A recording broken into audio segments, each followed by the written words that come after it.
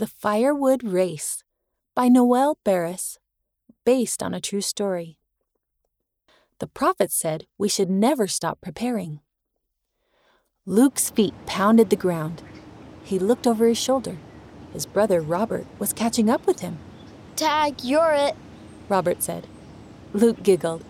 He chased after his older sister, Millie.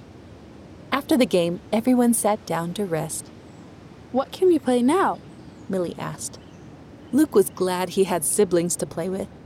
But COVID-19 had changed a lot of things. They couldn't go to places with lots of people, and sometimes they weren't even allowed to be outside. Luke tried to think of a game they could play. Then he thought of something he had heard in primary. "I think we should do something to be prepared," Luke said. "What do you mean?" Millie asked. Luke looked at the guava trees around their house.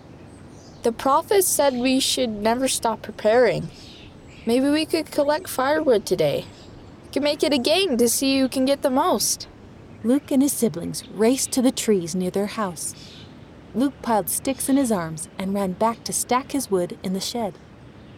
When his siblings got there, he helped them stack their wood too. They ran back and forth until they'd collected a huge pile.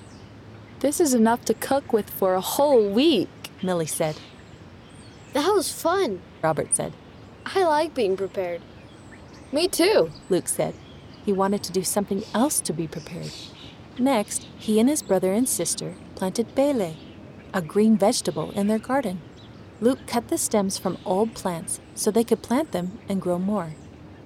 While they worked, their grandparents and parents came outside. "Did you plant bele on your own?" Grandpa asked.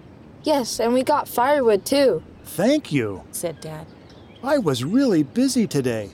I wouldn't have been able to do it."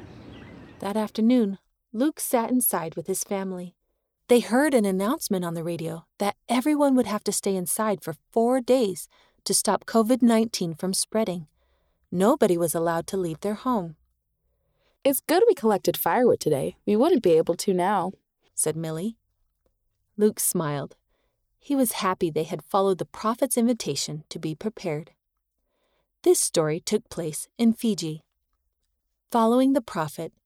As you are humble in following the counsel of the Lord's prophet, I promise you an added blessing of safety and peace. Elder Neil L. Anderson, from the story The Prophet of God, Liahona, May 2018, page 26.